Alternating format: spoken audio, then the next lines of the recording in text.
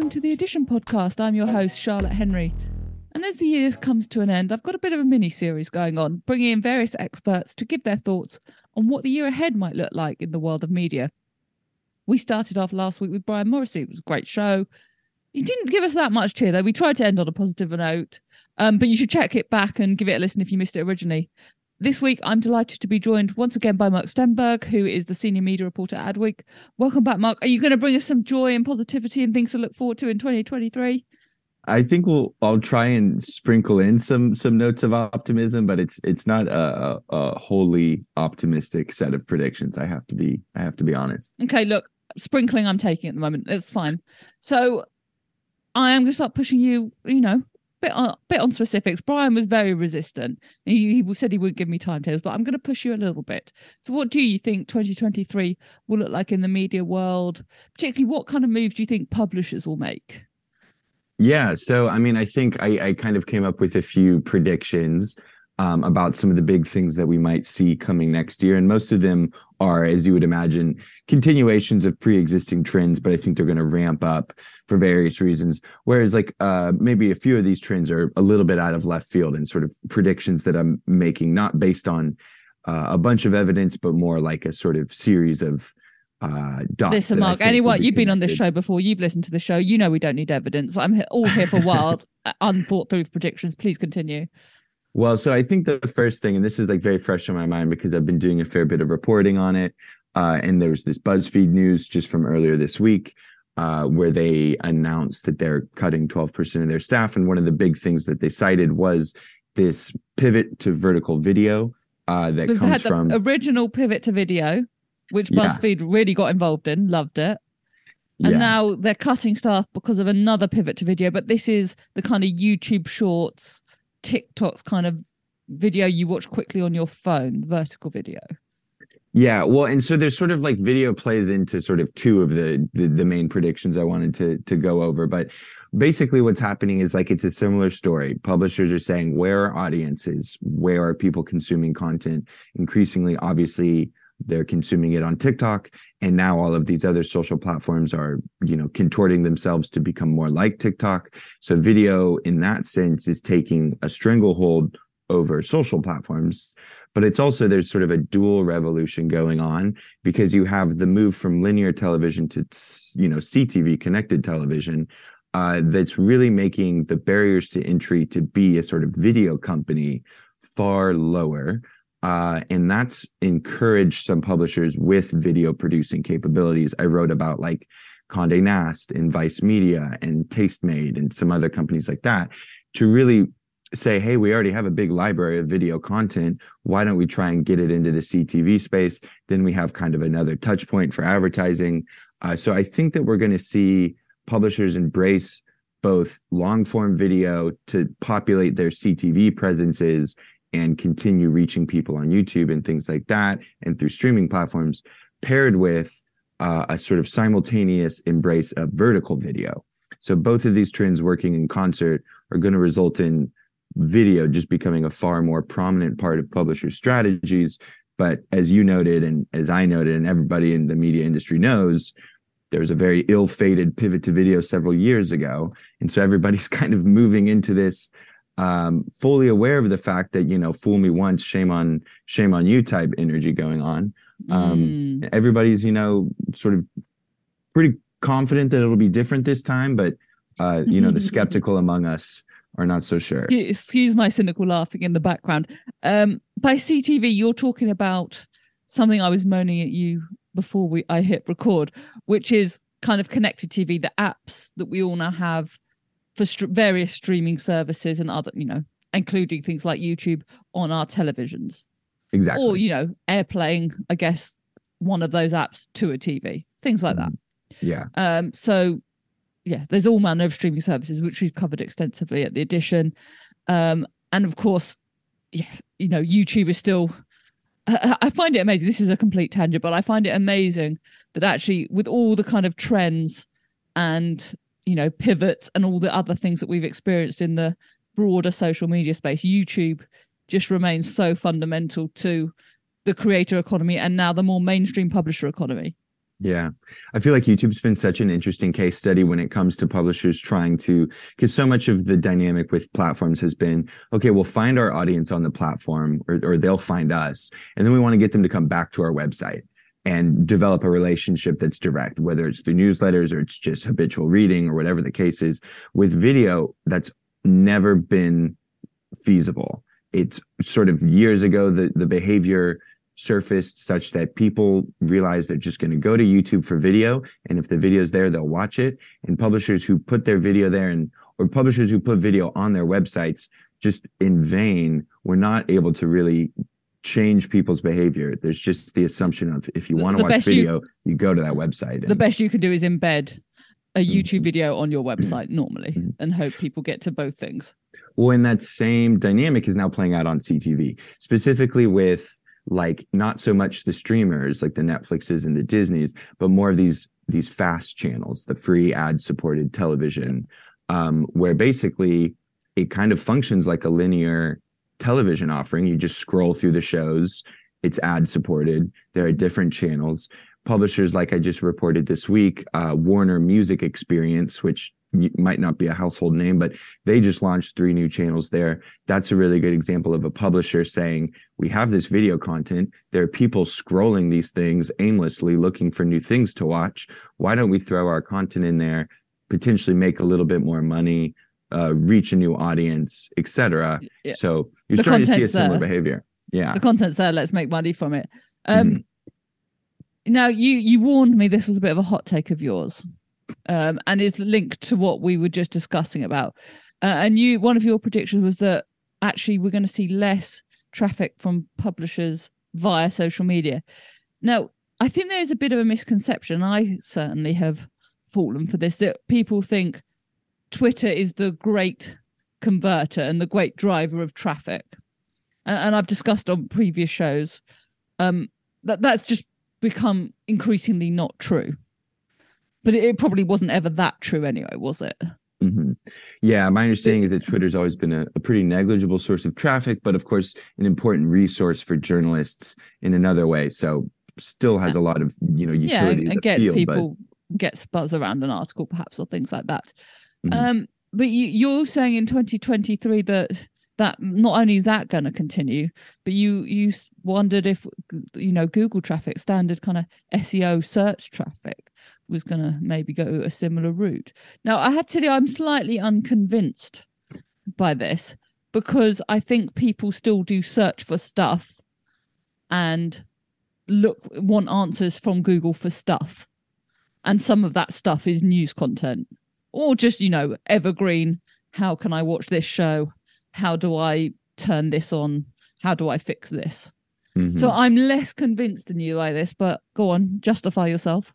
Yeah, so this is a little bit of a reach of all my predictions. This is the least grounded in evidence. But see, look, he's already backtracking. There is ample evidence that social platforms, specifically Facebook, Twitter, Instagram, Snap, all these things, specifically Facebook, are sending less traffic to publishers. I've reported on that. That's pretty incontestable at this point. But that has hurt. But what would really hurt more is if Google began to behave in a similar way, because Google is responsible for far larger percentage of traffic for most publishers than Facebook is, which itself has been the largest referrer of social traffic. But there's just murmurings that, I'm sure you've heard something along the lines of Google has changed or Google is getting worse or whatever the case is. And it's anecdotal, but I was just having a conversation with a publisher and they were sort of confirming some of these suspicions that Google, in a bid to promote either YouTube Shorts or YouTube or Google Maps or Google Shopping or whatever the case is, or its litany of sponsored ads that come up when you search for something, basically has made it such that news content that might have surfaced really highly at the top of a search result is now appearing far lower on the page, if on the first page at all. It's just the visibility of it has been reduced in order to make room for some more of these Google in-house promotional products. And I think that this is going to continue, especially as the ad world gets a little bit more competitive as a result of retail media. I think Google's really going to be like, we don't want you to go anywhere else. If we can answer your query without you leaving Google, that's ideal. And I think as this phenomenon sort of exacerbates, I wouldn't be surprised if Google begins to act a little bit like a Facebook in the sense of it sends less and less of its traffic to an external source and tries to just answer your questions while keeping you on its site. So that would be disastrous for publishers. And so I'm interested in identifying that early on to see if that does end up being the case. But yeah, if search ends up sending fewer people to publishers, that could again result in a real sea change in how they're supposed to get readers. Okay, so I'm less opposed to your view now that you've explained yourself. I've got a little bit more sympathy for your argument, because actually I've experienced this searching for a couple of things. The first things that came up were ads for rival services to the one I was looking for information about. And then scroll, it did take maybe 6, 7 or more to start finding anything that was relevant to the query I had put in. Mm-hmm. Now, I'm not sure that was a kind of more a help guide I was looking for. I'm not sure I'm noticing it quite the same with news. We're recording this on the day that Prince Harry and Meghan Markle's Netflix documentaries come out. I'm pretty sure if you put Harry and Meghan into Google today, all you're going to get is news stories about the Netflix documentary and takes on the Netflix documentary, which maybe you want to actively avoid doing. But anyway, so I think with some news subjects, big news stories that are kind of dominating the discourse, I think probably we're still seeing for the moment not such drastic changes. Definitely. And I think like probably a more likely instance of this would be that traffic doesn't fall off by some massive percent, but perhaps these efforts to promote YouTube and YouTube Shorts and maybe it results in 5% less traffic or 7%. Which for some publishers would be a very big deal. But that's still a really big deal. I mean, because Google traffic is kind of king. So any reduction in it is going to be serious. And I do think, just anecdotally, like you're saying, and from what I'm hearing from publishers empirically, this is happening. So we'll see how I'm also thinking, obviously we're recording this right in the heart of the World Cup, and I'm thinking like if you put in any information looking for details about World Cup games, Google now provides you within Google search information, live scores, the day's fixtures. If you really start clicking, you can get information on the teams and, the team lineups, previous results, all sorts of information you can dig out without ever having to leave Google, as you're describing. And now, again, that kind of traffic might previously have gone to other publishers. But if you just see that quickly, what time does such and such a game start? What was the score in such and such a game? You don't need to take the second click. Yeah, which absolutely. Suits Google, but really doesn't suit publishers. Yeah. So I would say keep an eye on that, because social traffic, that's one thing. You could, almost wag your finger at the publishers who built so much of their audience strategy on the backs of a social platform. Maybe that wasn't, forward thinking enough. But with Google, it's like everybody relies on it. So if that goes away, you really do end up having this question of how do you reach new people? So that could be a existential threat. Yeah, and I should say, in kind of full disclosure, I've written some of the, match previews and guides on how to watch different sports games and stuff. And, hopefully it does do well on Google, but you can see there's other information that Google prioritizes. And I guess if we were lawmakers and had authority over these decisions, which of course we should, Mark, this is the kind of monopolistic behavior that makes lawmakers in particularly the EU and America get quite twitchy, isn't it? Mm-hmm. Definitely. Well, and I think so to sort of move into this next prediction I have, I think it's very intimately tied to this based on my reporting and the things that I hear from, various publishers that I speak with. Two of the biggest focuses for next year are going to be, they're not very sexy, but events and newsletters. Mark, I think those are terribly sexy. I can basically think of nothing sexier than a newsletter. particularly one that you can find at theedition.substack.com. I mean, I was hedging. I also think they're very sexy, but Exactly. I've probably just written too many stories about like publishers and their expanded events portfolios. But I mean, it's across the board. Everybody's saying events are this. I mean, in amidst a sort of shrinking, slumping ad market, sponsorship demand for events continues to remain strong. The technology underpinning them, the organizational sort of infrastructure. Once a publisher sets up an events team, then it behooves them to make use of that team with some regularity. So I think a lot of the pieces have been put into play, and I think next year we're going to see far more events. Semaphore, I don't know when this podcast is going to come out. I'm writing a story on them. They're hoping to have 25% of their total business come from events, and that's sort of unheard of for a 1-year-old company. Is Semaphore only 1 year old? I feel like we've been talking about it for many years. They're not even a year. You know what I mean? They've only been open for like 2 months, and they've already had 15 events. Next year they want to do 40 events. Wow. So and they're not alone. This is like happening all over the place. For sure. Oh, are we talking about in-person events where other human beings interact with other human beings in real life? A shocking thought. Or are we thinking about spending more hours on Zoom? Yeah, great. I mean, it's a bit of both, isn't it? It's a diverse portfolio, and it's not only like you can have a big consumer event, you can have a virtual event, a hybrid event, something that Semaphore is doing, and I think Puck does, and like I wonder how common this is going to become, are these like highly curated roundtable dinners of like 20 C-suite executives in an industry, and they get together behind, big oak doors in a smoke-filled room and talk about the future of the world. Those are becoming sort of valuable exercises for real B2B publishers. But whatever the case is, a variety of events, that seems to be a continued area of focus. And the newsletters, like we were saying, which do have this advantage of being direct. They have this great contextual alignment. They have this naturally inclined and sort of opted in audience. So from an advertising perspective, still a really, really great vehicle there. And I think couldn't agree more. I think people should take out really big advertising deals with newsletters of all sizes. Call me. And so I don't think it's any surprise that as SEO and referral traffic get more and more complicated, publishers are really starting to put more of their eggs in the basket of like, let's try and build out these channels where we have as few intermediaries between us and our readers as possible.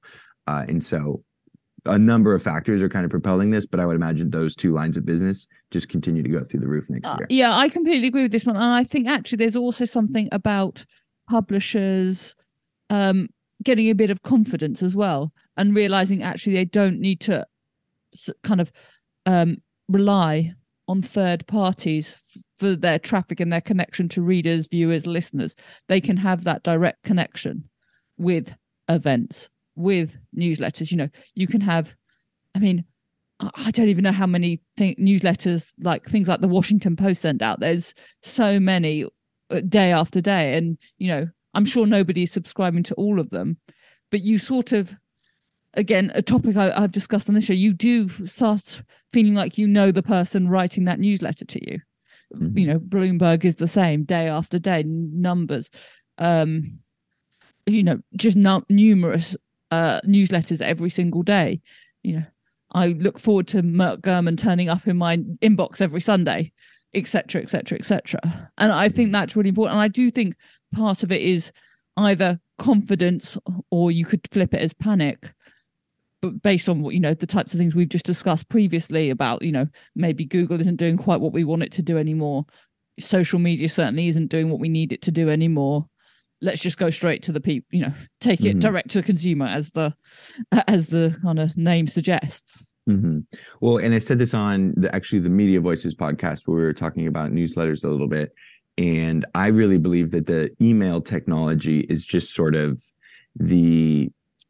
it's how newsletters are sent now, but I think it's just the beginning. I think that the concept of of some sort of communication that goes from publisher to reader directly in a habitual sense without having to, be sorted out by an algorithm, I think that is a concept that can get far more sophisticated than it currently is in its form of coming via email. So I think both the ad technology, the delivery technology, the ad creative, I mean, you see these publishers launching now that are newsletter first, and you see what they're able to do in terms of creating these beautiful experiences. I think that we're going to continue to see a lot of innovation in that department. And I think that bodes really well, both for publishers and consumers, because I think newsletters are like, I'm sure you've said this at some point, basically the digital version of a print newspaper. You know what I mean? Like the regularity of delivery. Yep. I think that this could be the sort of one-to-one digital equivalent of that. And I think there's room for them to get a lot better. So that's something to look forward to. I think that really works, particularly even if you're part of a big publisher, if the person writing that newsletter has a personality, has a name that the readers can relate to and build a relationship with. I think that can work really, really well.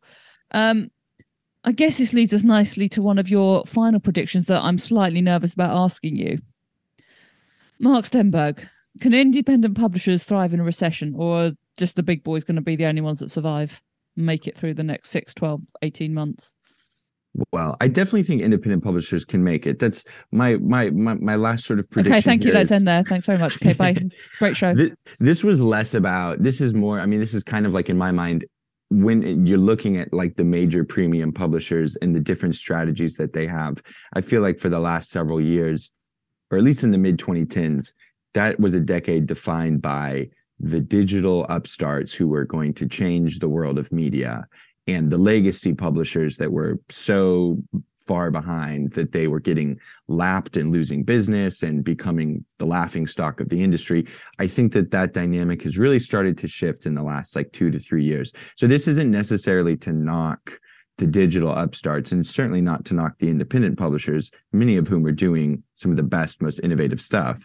This is really just to say that I've sort of seen reason to believe very anecdotally that some of these great classic legacy publishers have finally got the talent and the technology, and they have the capital. And then on top of that, they have the brand equity. People know these names. I think that getting all of those ducks in a row is going to enable some of these publishers to really turn a corner and become far more dominant in the next decade, and no longer be kind of the has-beens that couldn't transition to digital. I'm generally inclined to agree with you. Except all I read every day is stories about these major publishers firing loads and loads of people. I mean, I think about what's happening at CNN. I think about what's happening. I mean, that, as we mentioned earlier in the show, you wrote a story about 12% of BuzzFeed staff being let go, and part of that was a consolidation with the multiple brands that company owns. As your story laid out. But so I'm kind of inclined to agree with you, because when people have less money to spend, or less inclined to spend on, test whether they like a small publisher or this and that, they're going to go for, the New York Times or Wall Street Journal, the things that they really find essential to their media consumption habits. They're going to keep their Vogue subscription or whatever, and maybe not pay X amount for a really lovely lifestyle Substack newsletter. Maybe. I mean, you can argue that the kind of independent lifestyle Substacker provides more value, but you can see why people will make those spending decisions. I think actually the bit that's going to really struggle in the next 12 months is the bit in the middle. Because, Brian and I were talking about this last week when we were trying to have some positivity, and saying that, small independent, I'm not only talking about Substack, there are lots of ways people publish loads of great work independently, have a very low cost base. And so it's very much easier, if they're doing good work, to ride out the storms. The big names can survive for all the reasons you've just named. The bit in the middle, if it's having its ad revenue squeezed, and it's the easy bit really to remove your ad revenue from, if you're an ad buyer, I think that could be the bit that has the most difficult 6, 12, 18 months. Yeah, that I agree with. I think that's like, to a degree, I mean, in publishing, there's like bundling and unbundling, and there's niche and there's general interest. I mean, everything we kind of do on a barbell, it's either big or small, or subscription or advertising, or, whatever the case is, it's always things work on each end of the extreme. But in the middle, yeah, the value proposition gets a little bit muddy. I mean, it is unfortunate to say Jacob Donnelly just wrote this really great piece that's sort of, a little bit of a reminder of common sense knowledge, which is that it's hard to build a general interest news publisher. I read that piece. And we're sort of seeing that happen where it's like, the scale plays of the last decade are not really translating in the way that we thought they were going to. And, the digital landscape is shifting and they've kind of been caught with their pants down a little bit. The middle's always been a tough place to play. I think the way to do it is to start as some small, really, indispensable publisher and just grow from a place of strength. So you could be middle-sized, but have grown from a really core, solid foundation. I think you're going to be okay if that's kind of your origin story. But if you're just sort of floating in the middle, trying to reach as many people as possible, but not indispensable really to any of them, that sort of like that sort of offering that doesn't really inspire devotion, but was counting on half reaching a lot of people. I think that's definitely going by the wayside. Yeah, I think that's the much harder space to be. I definitely agree with that. And I think that's going to be really interesting to watch in 2023. And they may be the people that find themselves squeezed the most. Well, this has been a fascinating conversation. I think I'm a bit more positive about 2023, having spoken to you. If nothing else, I think there's going to be lots of interesting stuff for you and I to write about in the next year. That is always true. The media industry, never quiet. It's never quiet. It's going to keep us busy. How many Bobs are going to run Disney? There's all sorts of things we're going to have to look into. This is very true. I think also that I just wanted to make one final point, just like a little bit related to what we were just saying. I just saw this morning that Penske Media has acquired Artforum, I believe is the name of it, a 60-year-old trade publisher within the art world, adding it to the growing portfolio of trade publications that PMC now runs, right? And I did a story a little earlier in the week, or maybe it was last week, on Variety, which covers the entertainment industry and how it's had the best year in its 117-year-old history. And I think PMC has this interesting, a strategy that is really rooted in what you were saying and what I was saying about how do you be either small or large or something in the middle. I think what they're doing is they're buying these trade publishers and they're saying, look, we have this core audience of business and industry people who need the information that we're providing. So we've got that paying readership, but we can also layer on more consumer-oriented reporting and writing and build up from that really core base. And I think that's just like a good example of like how you can take a smaller publisher that maybe reaches a tiny group of people like Variety or Artforum, and then, achieve stability with that, basic readership, and then layer on top of it and really grow sustainably that way. So I feel like there are models for growing from small to large, but it just has to start from a really strong group of dedicated readership. And I think, some of these digital publishers just didn't do that.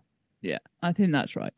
Well, it's been fascinating to talk to you, fascinating to have a look in the year ahead. No doubt I'll drag you back on this show to see if anything we've said is being proved right in the next year. So I look forward to talking to you in 2023. Until then, where can people keep up with your work, Mark? You've named a whole load of great stories that you've written, and I've read them, and they are really, if you're interested in the media industry, they're fantastic stuff to dig into. So where can people find your work? Yeah, well, thank you. You can follow me on Twitter at Mark Stenberg3, and I report for Adweek. So you can just follow me there on my profile page there, or subscribe to our media newsletter if you want to go a step further. But yeah, Twitter is probably the best place for my daily reporting. I'll link to all that in the show notes. I'm at Charlotte A. Henry on Twitter. As I always say, if you're listening to this show on Substack, well, you know where to find the newsletter as well. So I hope you're receiving that. If you're listening to it in any podcast app, which is you can get the show in any podcast app where you normally listen to shows, do head over to theedition.substack.com and subscribe, and you'll get an email reminder when this show goes out. You get 2 other emails a week as well, so come and join me there, and even over on theedition.net where we're building up some of the blogging as well. So thank you so much, Mark, again for joining me. Thank you all for listening, and I'll see you next week.